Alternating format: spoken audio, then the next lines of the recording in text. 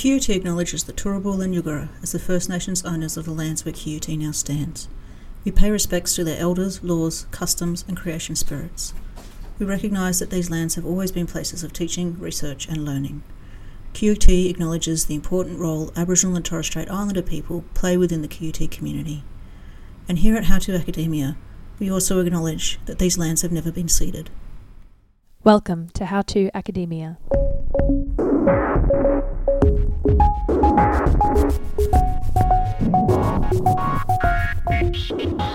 Leaving high school and joining the world of uni can be a weird and difficult time. On this podcast, we talk to our friends, students and academics to find out how they went about the process of developing professional skills, dealing with challenges, and generally navigating the gooey mess of being a human in the academic world. Our guest this episode is Lockyer. Laurie is the Executive Dean of the Faculty of Creative Industries, Education and Social Justice at QUT. She is an internationally recognised expert in the fields of education and educational technology and is incredibly well regarded both in her academic field and in her role as a leader. In this episode, Laurie discusses her work both in Canada and later Australia, the unique struggles of leadership, especially at a time when both your organisation and the world are in a state of flux, and her favourite superhero. I'll also mention that pretty early in this episode, Laurie and Jody discuss bringing people and faculties together. For context, QUT recently went through a faculty restructure. Notably, for this discussion, Justice and Law previously shared a faculty. Since the reshuffle in 2021, the School of Justice is now in a brand new faculty alongside Creative Industries and Education. Without any further ado, Laurie Lockyer.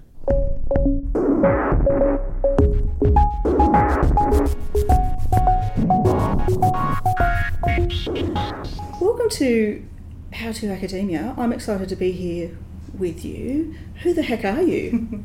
My name is Laurie Lockyer. My formal role is Executive Dean of the Faculty of Creative Industries, Education and Social Justice here at QUT, which is a lot of words. It is a lot of words.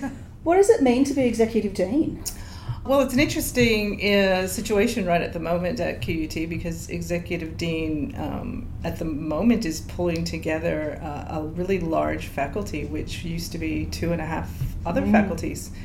It's an exciting opportunity because it means really being able to put together and try to facilitate something that I've been really passionate about and my entire career is bringing disciplines together to think about how we can teach differently, research differently, and capitalizing on all the expertise that we put together in our faculty. So Executive Dean is a little bit about strategy. What's the strategy behind that? And then everything down to the day-to-day about how you make that happen. So it is a crazy time to take on the gig of pulling all of these people together. Yeah. I'm just going to launch in and ask, have you learned anything about your leadership through this process?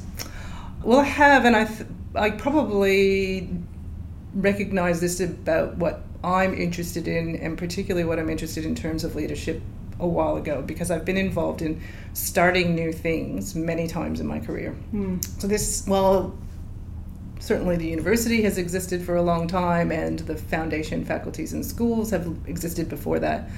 I have lots of experience putting together new things, and I think that's what sort of energizes me, and I like the challenge of thinking about how something can be put together and how you can bring people on board to make that happen and try to set the conditions so that people can work out what their place is in a new thing and how they can contribute to a new thing. So it's setting up something new isn't necessarily new to me, but certainly the context of coming into this during a pandemic, and we're still in a pandemic, in a fluid environment of constantly kind of reacting to, but at the same time trying to get ahead of the climate that we're in that sense. So I think that, and I think the new element too is just for me being new to QUT in the last 15 months, getting to know the people and really understanding how things have transpired in an environment of this university, but also in this city and state, which is an interesting thing during this pandemic, because I think what's really become apparent to me is that we've all experienced this so differently, that we've experienced the pandemic so differently. I know my experience in the year prior to coming to QUT would have been very different than the general academic experience here at QUT and in other locations in Australia and around the world too. So I think being aware that while we certainly have a global experience of a pandemic to a certain extent, we all have very different elements to that because of where we may have been at any one time.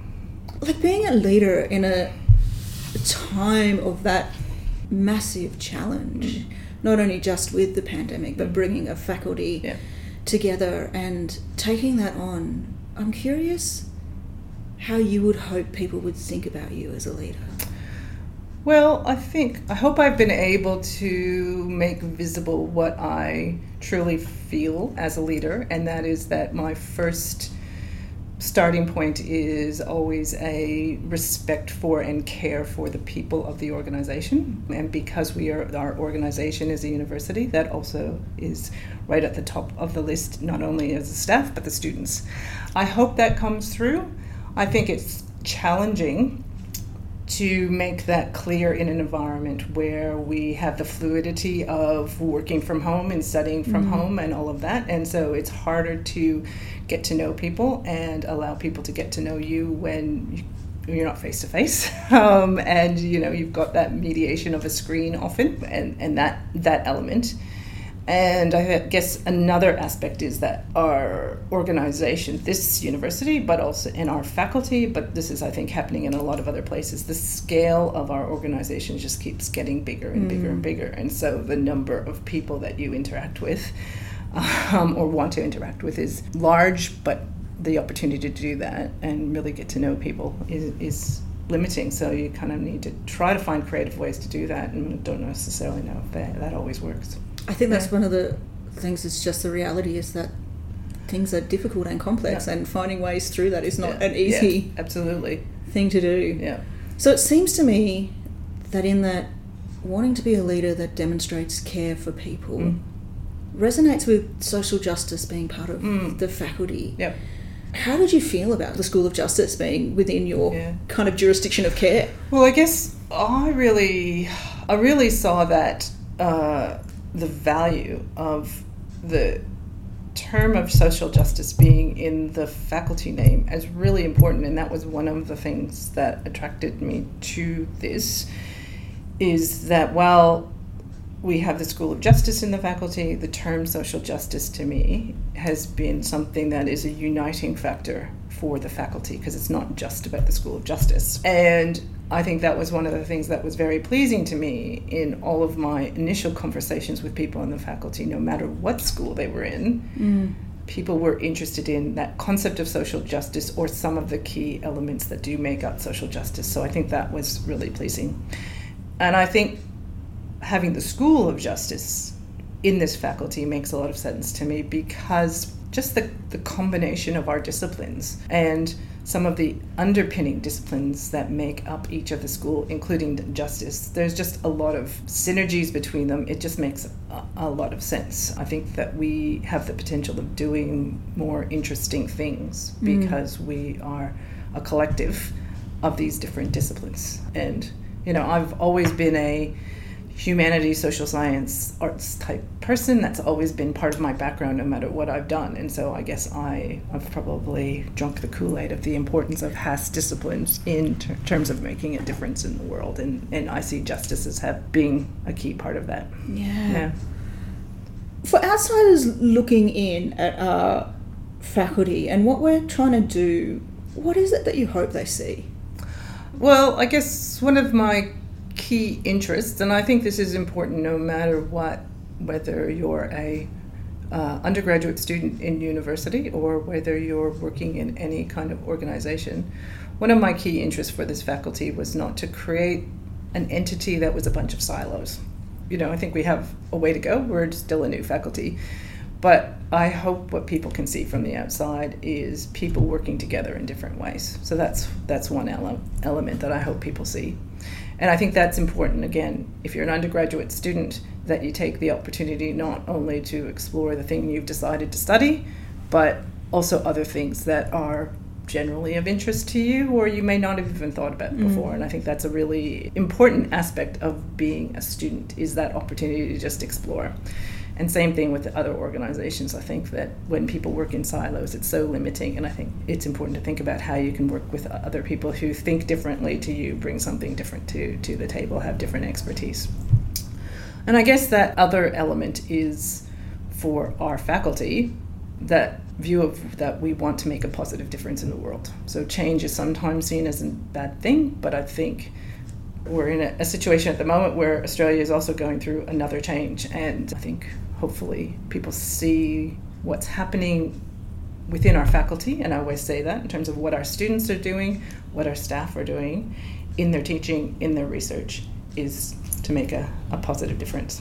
There's this beautiful shift, I think, in what we're seeing at the moment politically, but also I think what we're seeing institutionally towards women as leaders. Mm-hmm. Are there women that you have admired in modelling your leadership? Yeah, look, I think there has been throughout my career and through my studies. Even in school, I remember fantastic female teachers who demonstrated an interest in students, an authenticness in terms of being clear about who they were and being willing to demonstrate that. So I certainly remember teachers in even primary school and high school who did that. And I guess in my career I've done a lot of different things. So I had the fortune of coming out of my master's degree and working in a very interesting government agency in Canada, which was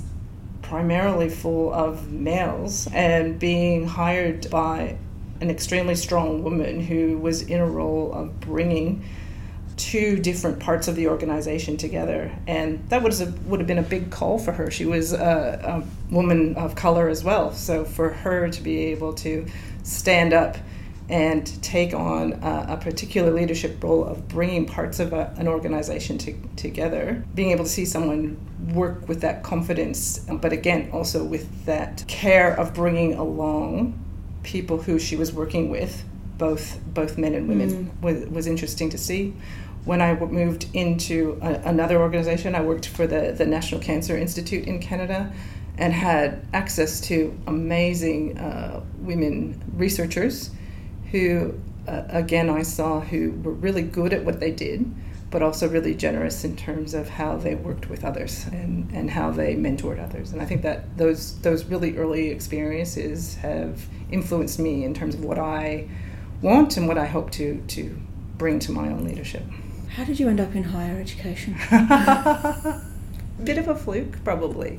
I'm a disciplinary traveler. So my undergraduate degree is in social science, majoring in history in Canada. So in Canada, you get to go to university and work out what you want to do after you've been there, not necessarily making too many decisions ahead of time.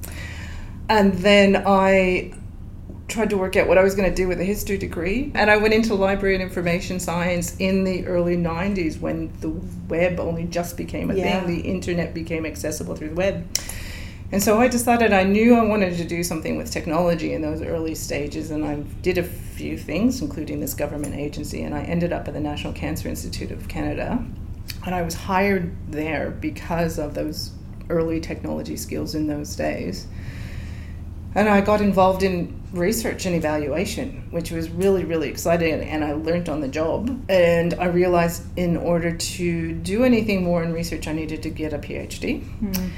I'd been working in a national research network, and so I thought about different universities across the country in Canada that I could go to, and I thought I'd just chuck it all in and come to Australia to do my PhD. Completely expecting to go back to Canada and work in some kind of research institute, not necessarily in universities. But then finished my PhD here and never left. So I moved from one role to another, first in the university that I obtained my PhD, and then continued to move through different aspects of academia in other universities as well in Australia. Did you fall in love with the human or the country?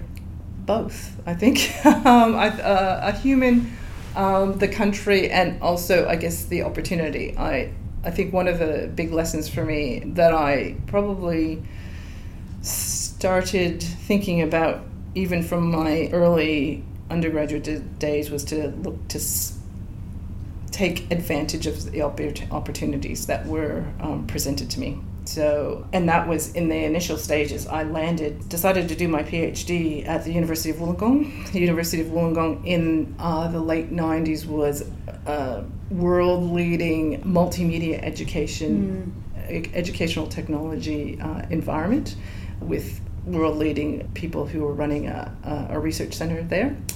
So that was, in a way, was a little bit of a fluke because of the people who I had met along the way and who opened me up to that opportunity. And then, given that it was late 90s, early 2000s when higher education was getting a bit of a revitalization in Australia, that meant there were academic opportunities. So those continuing opportunities that were presenting themselves, and a human who also presented themselves, was the combination of not necessarily running back to Canada and exploring things there. Yeah. Do you miss Canada?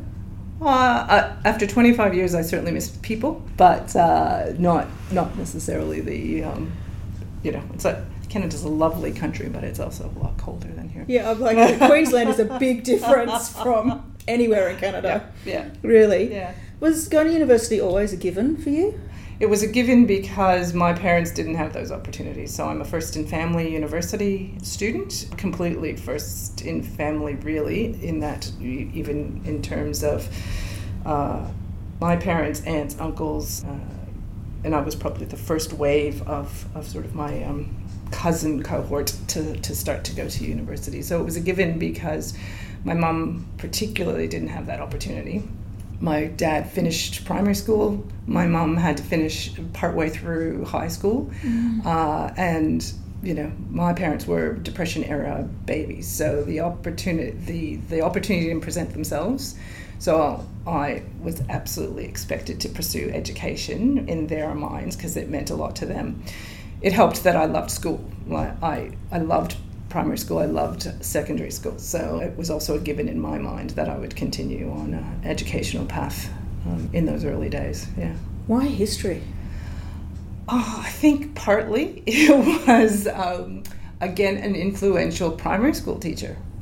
So I had amazing primary school teachers in those last few years of primary school who started to work together. There was, in the last 2 years of primary school, there were 4 teachers who worked together to start helping the students transition to high school.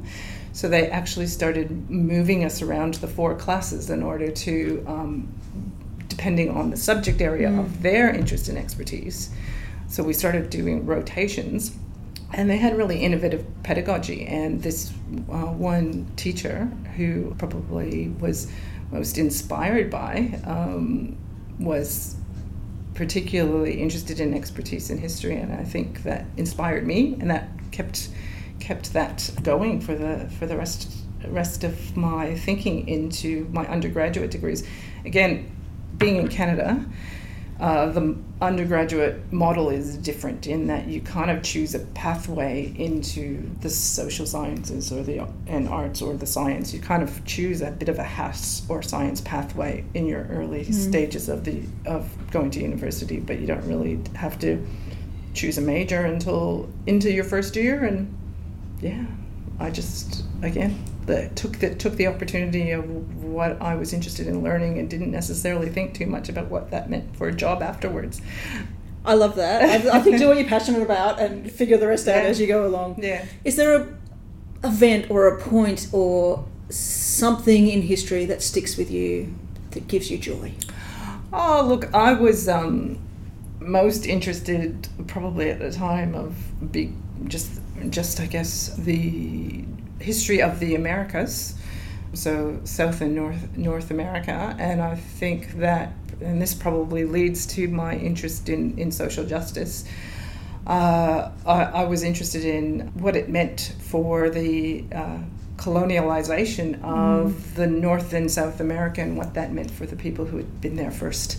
I think our understanding of that has moved on a lot since I was in university, but still I think I, again, in undergraduate had some very progressive academic faculty who started to be to critique what had happened during those periods, and opened my eyes to those issues. So I think that has had an impact on me going forward around that, in thinking about what that means for us now in terms of social justice, and how we recognize and recognize what has happened in the past, but also think about how we move forward in a better way. This is a ridiculously huge question. Forewarning. Yeah. How do you think institutions can do better at engaging with First Nations peoples? Well, I think the first element is trying to work out how First Nation people can have a voice in providing a sense of how things can change. I think that we often come from the direction of how do we include First Nation people in the structures that exist, rather than thinking how do we seek advice from First Nation people about how we can change those structures. And that's really, really hard. Like it's a big question, and it's a really, really hard answer.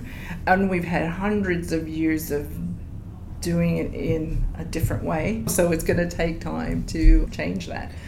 But I think that's the starting point. It's not thinking that the structures of the way we do things are necessarily, or have been doing things, are necessarily the right way. We actually need to think about how do we find the appropriate ways of including different voices to question those structures and change those. And I think that's the challenge, even. And I use the terminology of appropriate ways, and I don't even know what that means, because I think we need to ask, what are the ways that we bring the voices together?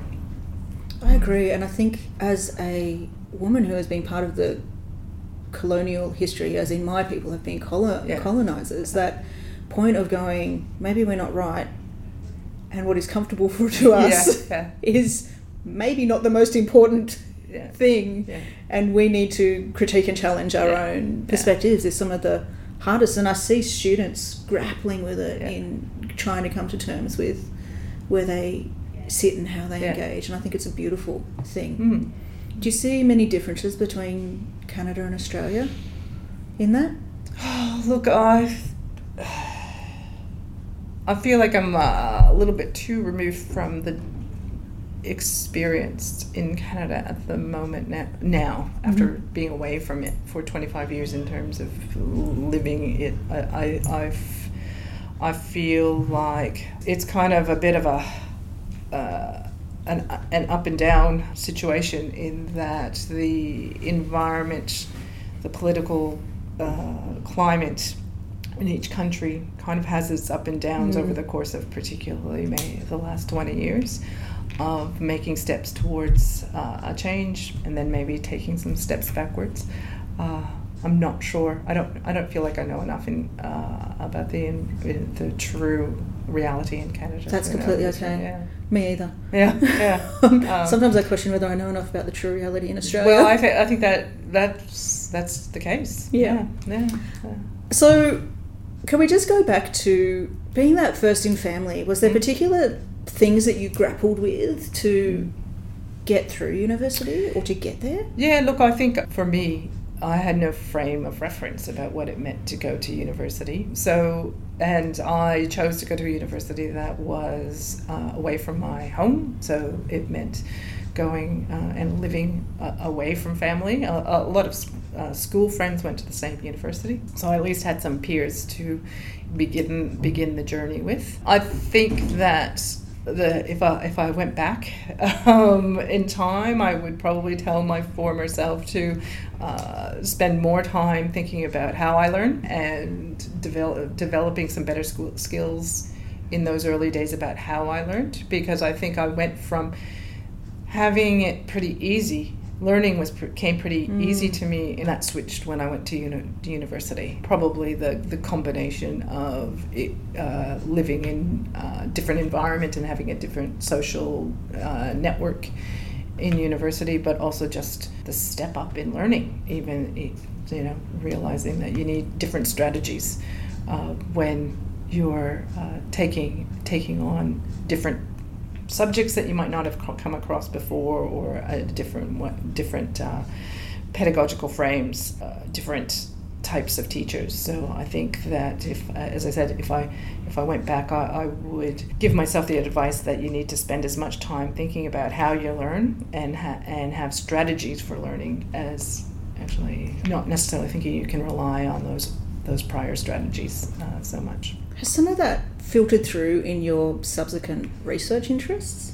It has. So that's probably why, for me, as someone who's an educational researcher and someone who particularly looks at how technology is used in learning, I'm very interested in self-regulated learning and how people engage in those self-regulation strategies to support their learning. Yeah. I have the question, I'm going to ask it now, that I usually ask at the end. Yeah. In that, do you have a favourite theory or theorist or piece of work that sticks with you? Well, interestingly, because of me saying I'm a disciplinary traveler, and I have therefore been exposed to so many different theoretical frames in my career, and also because I started really engaging in research in the frame of research related to the cancer experience, and so a very different set of health type theories. I've really always engaged in research starting with, I guess, a question. I've probably always started with quite a practical question that has led me to question, what's the research question behind this, right? What don't really we know to solve that practical question? And then exploring theories that are going to help me answer that question. So when I was early stage in my educational technology PhD, I probably was interested in theories that looked at pedagogy differently, so constructivism and elements of how people work together to learn and what that social interaction associated with learning is about. But I've probably progressed on from that in different ways as I've explored research questions, and that's probably pretty consistent with my interest in bringing different disciplines together to answer questions. So I don't feel like I am beholden to any particular theory. Yeah. Do you miss history? Well, as an academic pursuit, I don't think I miss it because of the kinds of questions I'm interested in now. But I think it's always part of me because it is my first academic pursuit in undergraduate, and so it helps me think about my experiences. It helps me think about the current events and news. So you get to engage in that when you want to. Yeah. This is a question that I asked my first year students. Do you have a favourite superhero, serial killer, villain or crime fighter? Well, I've answered this question before, and that's only because probably it's a Canadian one, that's Deadpool.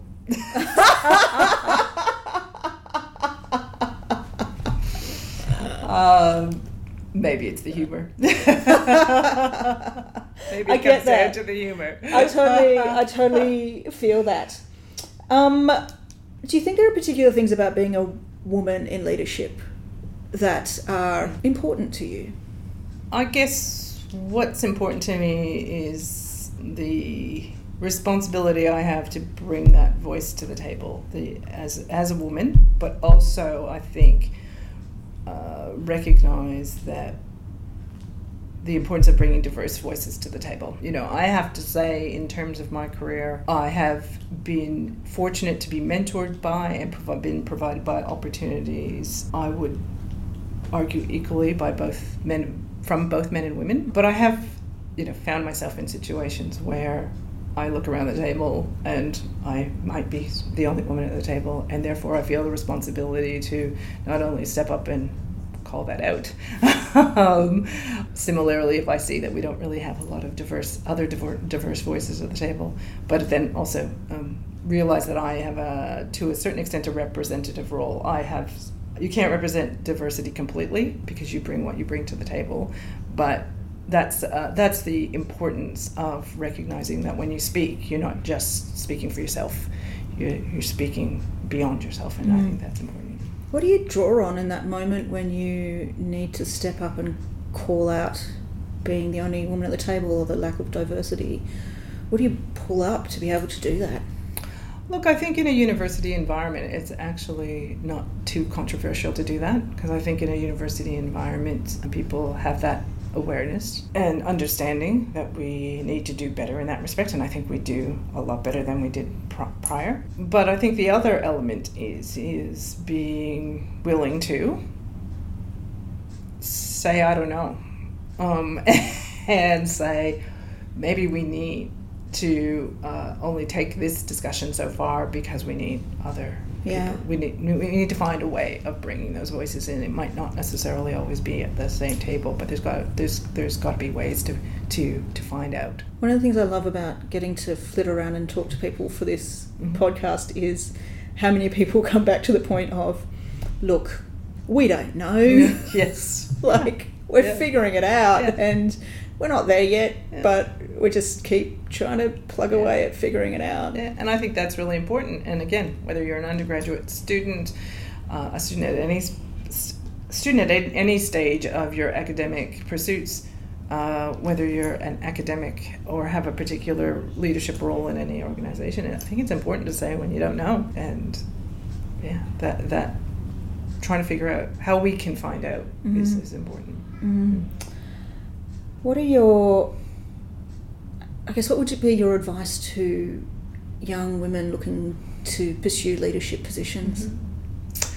I think not being afraid to put your hand up, and I think that I have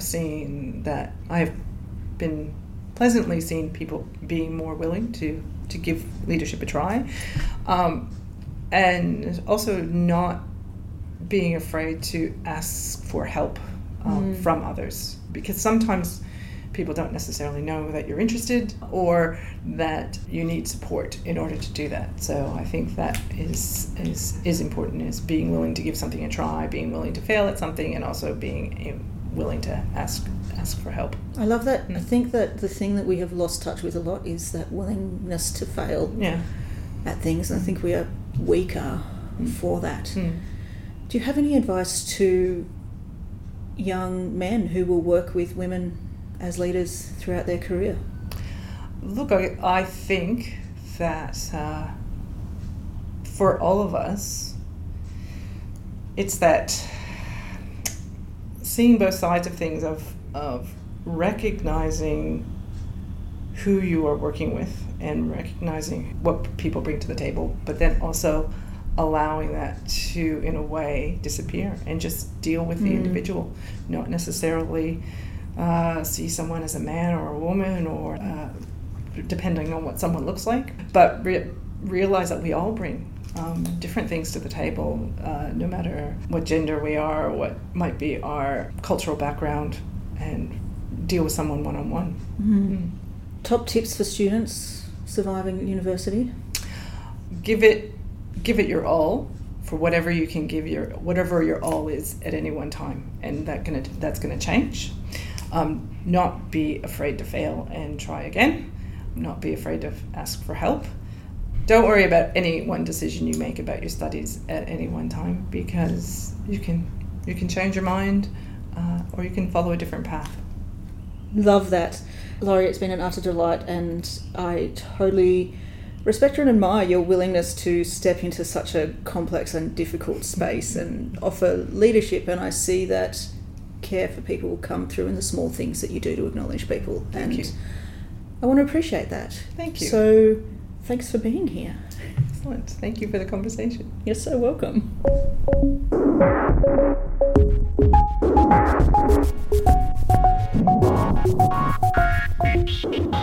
This podcast was hosted and produced by the excellent Dr. Jodie Deeth. Editing by Kelsey Adams, that's me.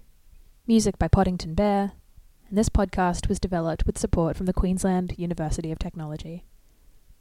Thank you for listening.